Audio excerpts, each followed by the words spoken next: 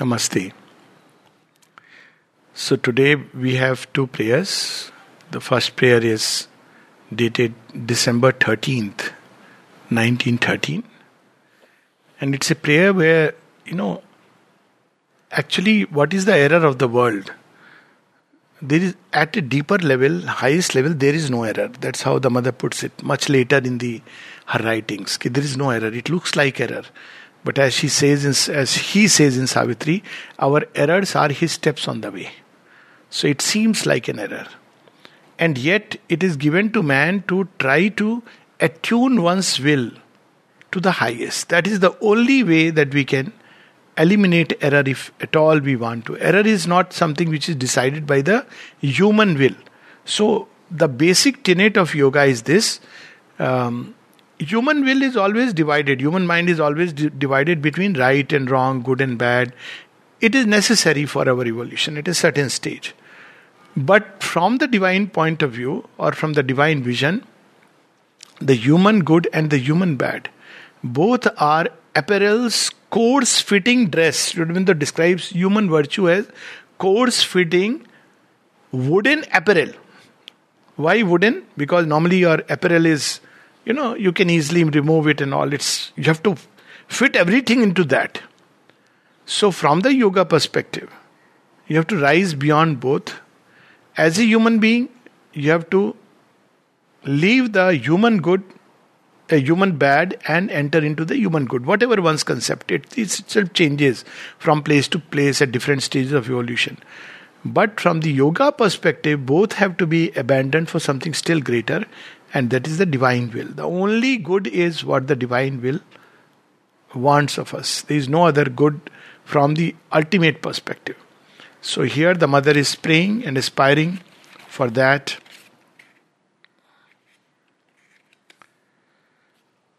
December 13th, 1913. Enlighten me, O Lord. Grant that I may not be mistaken. Grant that the infinite respect, the utmost devotion, the love so intense and profound with which I approach Thee may be irradiating, convincing, contagious, and that they may be awakened in the hearts of all. That's why, see, what is the difference? There are people who right from the beginning are aspiring for their own realization, experiences, etc. But if you read through the prayers of the mother, it is always something which she wants to share with all. And that's why in Savitri you will see this marvelous line, imperfect is the joy not shared with all. My spirit's liberty I ask for all. When she is asked by the great being whom Sri Aurobindo describes marvelously later on. So when he says that you and Satyavan can live forever in the higher realms, you want Satyavan? Okay, Satyavan, I'll grant you. Come forever and live there. Then she says, no, I don't want him just for my personal joy. Many people don't realize that Savitri does not want Satyavan so that they can live happily ever after. She wants Satyavan because he is the handle of the God and she is the sword of God. And the two go together. So she says that, we are both needed for the work upon earth. It cannot be just that I come there. I have to do a work here. But this work has to be done with Satyavan, the human soul and the divine mother, if you want to put it like that. So she wants to irradiate whatever I receive, may it be received by everyone. This is the real sense of yajna. O Lord, eternal Master, Thou art my light and my peace. Guide my steps, open my eyes, enlighten my heart, and direct me on the paths which lead straight towards Thee. Now, many of these things later on the mother qualified them. For instance, she spoke about mistake much later, and then she says there is in fact no mistake much later. At one place she says, yes, there was a time when I too spoke of Him as, Thou Lord, but later on she discovered that all is He. And this one particularly, the straight towards thee. About this, the mother had a comment to make in the 60s. She says, the shortest path to the divine is not the straight line as we imagine it. It's very interesting. She has made a diagram which very often people quote. That diagram is in Mona Das' book, Supreme. That this is the straight line and this is the curved path. Its essence is true. But our understanding of what is straight path is not true. That's how we have to understand. When she says straight path. So our understanding is, if I shut my eyes to everything, shut my ears, sit in meditation, do a limited number of things, I am following the straight path. But the straight path does not mean that. Straight path means in every activity, God is our goal. If you want to put it in one single sentence. Be it food, be it going for a walk, be it listening, be it speaking, be it everyday activities from morning to night and night to morning. The goal is God. If that is the thing, then it's a straight path. But if you think by straight path that I will now onwards do nothing with the world, then at least for Sri Aurobindo's yoga, it is not the path. He makes it very, very clear in Synthesis of Yoga. So this she qualifies much later. Here she only uses the word, the path that leads straight to thee. For example, one may sit in meditation whole day, if at all such a thing were possible. And yet it may be done only to enhance one's ego. The mother says some people do their meditation as if it was a debt they were paying to God. Or sometimes it is done only to aggrandize oneself. Like, in kitty parties, people say, oh, my husband has so much money and I have so much. So sometimes, I can meditate for hours. God is not impressed. He knows what is meditation. So meditation is that state in which we are focused and fixed upon the eternal. Now, God again doesn't mean a limited God the way we understand. It could be eternal. In every activity, you will see there is a transient aspect and there is a eternal truth. And when you are fixed on the eternal, let's take an example. In a human relationship, there are transient aspects, transient satisfactions, some pleasure, some joy, companionship. And there is an eternal aspect in every relationship, be it of a mother and child, be it of a friend, be it of any kind of relationship, husband and wife. What is that eternal aspect? It is the love divine, which is behind.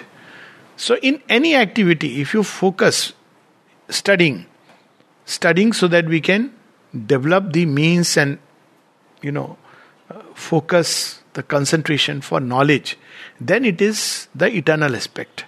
But studying so that I score good marks, studying so that, I can get a good job, studying so that I can boast of, fulfill my ambitions, so boast of, having studied so much. Now that is called focusing on the transient. And the same studies can become a means to find the eternal. At one place, the mother was asked that, different places she has said different things, so not to make a dogma, but basically she was asked that in a spiritual consciousness, can one read an ordinary book? And the mother says yes, one can read the ordinary book. And then Sri Aurobindo's aphorism is there, that when I could read a most wearisome book and did not get bored, that was the sign that I have conquered my mind. Now you see, the goal is very different. One is reading an ordinary book, but not with an ordinary consciousness.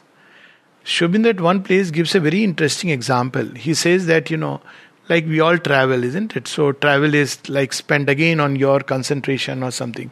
He says it's like you can observe human nature. It's very interesting. Try doing it without judging. But just observe human nature. Nothing. Observe a conversation on any group of 4 people. Observe the conversation. You see how the topic changes within few minutes, and it will show how fickle is our mind, how restless is our mind. Just see how it will change. How things are coming randomly, from where are they surging, where are they welling up. Cinema. Mother was asked about cinema. Why is cinema shown in the ashram? So there are two ways of seeing the cinema. In fact, three ways. One is the vital way. Oh, I'm enjoying it. Then you start crying. Then you start getting happy. Or the vital excitement and the thrill. The second is, he says, you can see it with a conscious mind and a conscious will to understand things. See, if you see the cinemas, you probably may not have to go through many things in your life. But unfortunately, now cinema also projects all kinds of happily they lived hereafter. So the cinemas, but there are cinemas where you can see rare cinemas. But even then you can understand something if you see the cinema from a very conscious perspective. Because what is a cinema? It's a projection of somebody's consciousness. So everything in life can be done with an ordinary motive or an extraordinary motive. With a stress on the transient or with a stress on the eternal. And you can draw that lesson and message. And it's so beautiful, you've watched a film, somebody has just appreciated its artistic beauty, somebody has said, oh, nice story, somebody has said, nice songs and dances. But you have drawn a lesson of life. Like I was saying the other day, several times these examples come, that film Raji. It's a typical movie about a dilemma. Did she do something wrong by deceiving her husband and getting married? While she was all the time a spy in the Indian army, for the Indian thing. Did she deceive her religion? Though a Muslim, she has stood by for India. Now you will see that if we look at the movie this way, intuitively you will say, right, she did the right thing. Intuitively, something in the heart knows. Equally, if a Pakistani did this, intuitively you will say it is right. But if you get into the mind, the same thing happens with Buddha and, Yashodhara. Did he do the right thing? Intuitively it is right. But the mind. So everything, every story of life you can discover that way. So she says, direct me on the paths which lead straight towards thee. O Lord, Lord, and this is a beauty, grant that I may have no other will than thine. And that all my acts be an expression of thy divine law. So here again we have these few things. One of the first things that we should do when we are before the divine, take charge of me, take charge of my destiny. Keep reminding him time to time. When Sri Aurobindo was asked, we have told you once, is it okay? Niruddha had asked. He said, yes, but it is good to, whisper in the ears from time to time. So it's good to again and again remind. But when you have given the divine the charge of your destiny, you must know what it means. That means ultimately, that's why people say, no, baby cat. What is baby cat? Baby cat is that. Wherever you take me, I'll go. So it's not easy to become a baby cat. Baby cat means complete trust in the divine that whatever way you are taking me, you will eventually take me to you. So that's the baby cat, but very difficult because when the mother cat is carrying it with the mouth, as the mother says, it says meow meow only. We don't say meow meow, we'll say ma kya ho raha hai? Why are you doing this to me? So this is where that the only will that should count is yours. If every day we say, let thy will be done, one day he will take the decision seriously. This is the last thing that the divine takes seriously. Because after he takes it seriously, your life completely belongs to the divine. And that means something beyond everything. So she says, O Lord, Lord, grant that I may have no other will than thine. And now you see what she says. And that all my acts be an expression of thy divine law. So there is a human law. Even the highest human law is a mimicry and a caricature of the divine law. And when Mother was asked about this law, she says the only word you can use which is correct, which is expressive of this truth of the divine law, she says is dharma. Dharma literally means that. Unfolding of the divine law. It's not my wish. See, dharma, how do you act by dharma? Dharma means you are no more having your preferences, your desires. You can't say that this is dharma. So dharma means that what is the divine will in a given situation. But it's very difficult. We act according to the human law. human standards, and we are so much convinced that they are the only things which are right, that we cannot understand when a divine acts like a divine being. That's why till date people can't understand Lord Rama and Shri Krishna. Why is, some nice question we had, no? In Ramayana about Suparnka. Why did Lakshmana hurt her nose? She was such a nice girl, innocent girl. After all, she was only seeking some love. So, why did Lakshmana do it? Well, she's a stalker, basically, There was no Thana. The only way he could, and he was going to kill Sita. Now, many such actions of the divine beings, Rama's actions are precisely to set a high standard. Sri Krishna, how do you understand? Even Gandhari tells him, you are the cause for the entire massacre of my Kuru clan. And Shri Krishna accepts whatever curse she is going to give him. She curses him. One day you will see your own clan destroyed. Shri Krishna bows down and accepts. He knows that this is a blessing. Because after the war, all those who have survived in the Yadava clan will begin to believe that we are the best. And that's what happened. Because Kuru, there were 3 main kingdoms. Kuru gone, Kuru empire is gone. Then there was Magad, Jarasandh, he went away. Kansa was neutralized long before. The only kingdom after the Mahabharata war which still had the greatest hold was the Yadava clan, Yaduvanshi. And they were now the top of the world. So, they were also, but who can understand his ways? That's why one cannot understand the ways of the divine if we do it with the human mind. But always he acts with a deep compassion and grace and the deepest wisdom. So here is this line, that divine law, which is different from human law. So human law believes this is cruelty, divine has done this. But it's not according to, there is nothing cruel from the divine's heart point of view. In the execution of nature, it looks like cruel.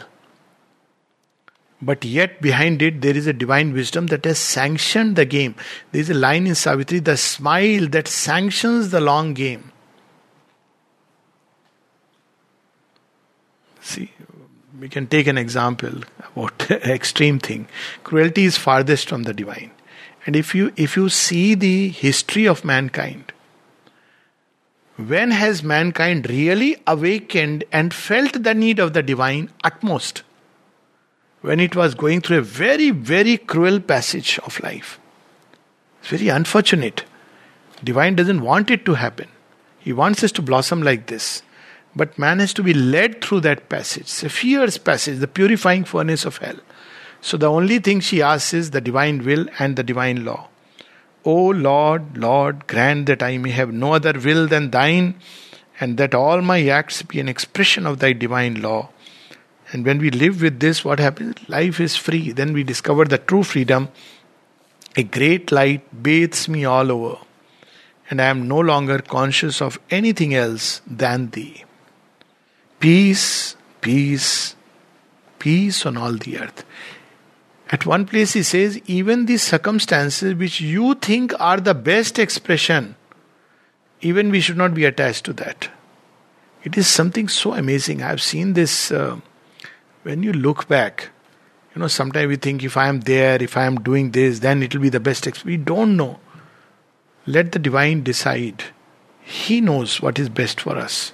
And that surrender, that faith, of course it should be something dynamic, not something which is said by the mouth. And when it is done with the heart, look at the mother's life. This is December 13, 1913. 3 months down the line, she would be at the door of her supreme destiny, if we may use the word. But again, after just about 9 months, she has to go. 10 months, 22nd February 1915, she goes away. Again, she goes through all that. Despite all this, she doesn't try to force circumstances into this or that, but learns to trust and surrender, and you have to go through that process, a purifying furnace. That's why what is derived from this is, Mother says, we want to change circumstances. This is what is happening even now in the world. We want to change outer circumstances. But outer circumstances are the expression of the inner consciousness. Change the consciousness and the outer circumstances will change. If we don't change the inner consciousness, then we will temporarily have the illusion that the circumstances changed. But nothing fundamental has changed.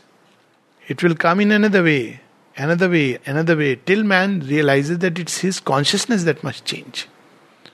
So, this is the essence of this prayer. And then she says, always peace, peace, peace on all the earth. December 13, 1913. Enlighten me, O Lord. Grant that I may not be mistaken. Grant that the infinite respect, the utmost devotion, the love so intense and profound with which I approach Thee, may be irradiating, convincing, contagious, and that they may be awakened in the hearts of all. Have you ever thought that the contagion of love is what this earth needs? At one point somebody had asked me, why is it that Sri Aurobindo's movement has not spread so much outside America and other places? I was telling them, because you all are presenting him with a scholarly mind. People are deprived of love. What kind of people will come with the scholarly mind? They will read, they will say very good. After that they will compare him with this psychology and that. Why is that there are movements which have spread like so fast? Not that we should be worried about spreading, but because they have touched the heart. Touch the heart and see human beings awaken. So when this love radiates, how did people come and continue to stay here? Love of the mother. Of course, Sri Aurobindo's compassion is endless. But there are people who read Sri Aurobindo and say, Parvena. तो बहुत कठिन है, very difficult. But when they turn to the mother and see her smile, they don't want to go. Rishabh Chand said this, no? That if people come and see us, nobody will want to stay here. But if they see the mother, nobody will want to go away from here. This is the contagion of love. So she is spreading the contagion of love. Just to love the divine is enough. It will spread.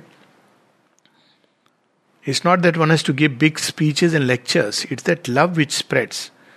O Lord, eternal Master, Thou art my light and my peace. Guide my steps, open my eyes, enlighten my heart, and direct me on the paths which lead straight towards Thee. So everything must be laced with that love for the divine. So you are my light. And this is so beautiful. Long back, somebody, people often look here and there. Sometimes they ask that now Mother and Sri Aurobindo are physically not there. How do we get to know? We have a problem, we have a question. Just like a child asks them. As simple as that. Mind is too complicated. Immediately the mind will say, oh, that time we could write and get a written answer. Mother says, go to the Samadhi and just tell him you will get an answer. Now the answer is even easier. He knows that we are too much blockheads, we will not be able to hear. So he bypasses our hearing and understanding, he does it for us. Later on we realize, oh yes, I had prayed. Sometimes for something which later on you didn't want, but it happened. So now Samadhi is also closed. So what to do? Stand outside the ashram and say, I can't come inside, you can come outside. No boundary wall for you.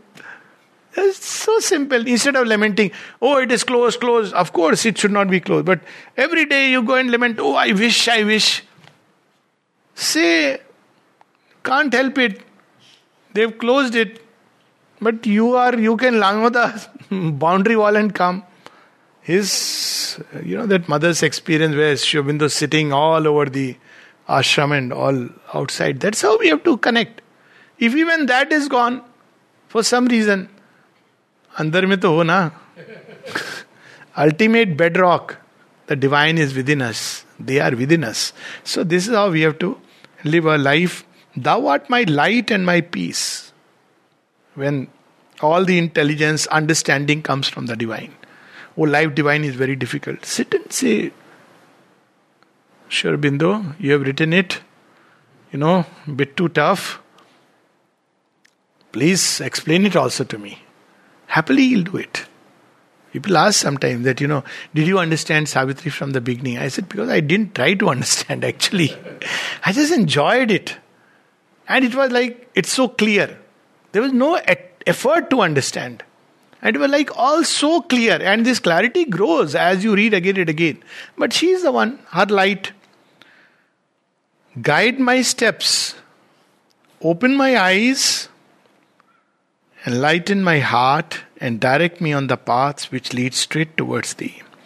O Lord, Lord, grant that I may have no other will than Thine,